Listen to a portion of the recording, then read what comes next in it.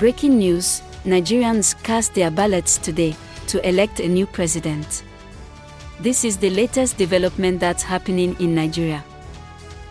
This is a quick summary of Nigeria news headlines on Newscroll at midday. I am Lola, and today is February 25, 2023. Here are top news headlines, filtered from multiple sources.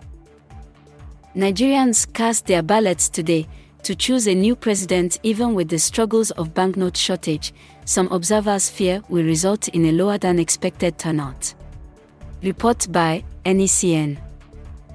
Number 2. President Muhammadu Buhari has performed his civic duty by voting in Daura, his hometown. Report by Daily Post.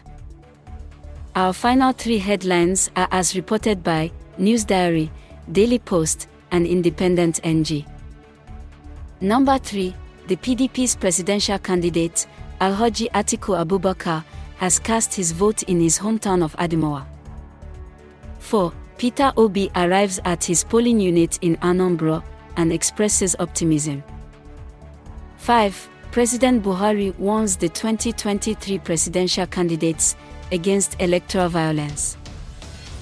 This rounds up midday headlines from Newscroll.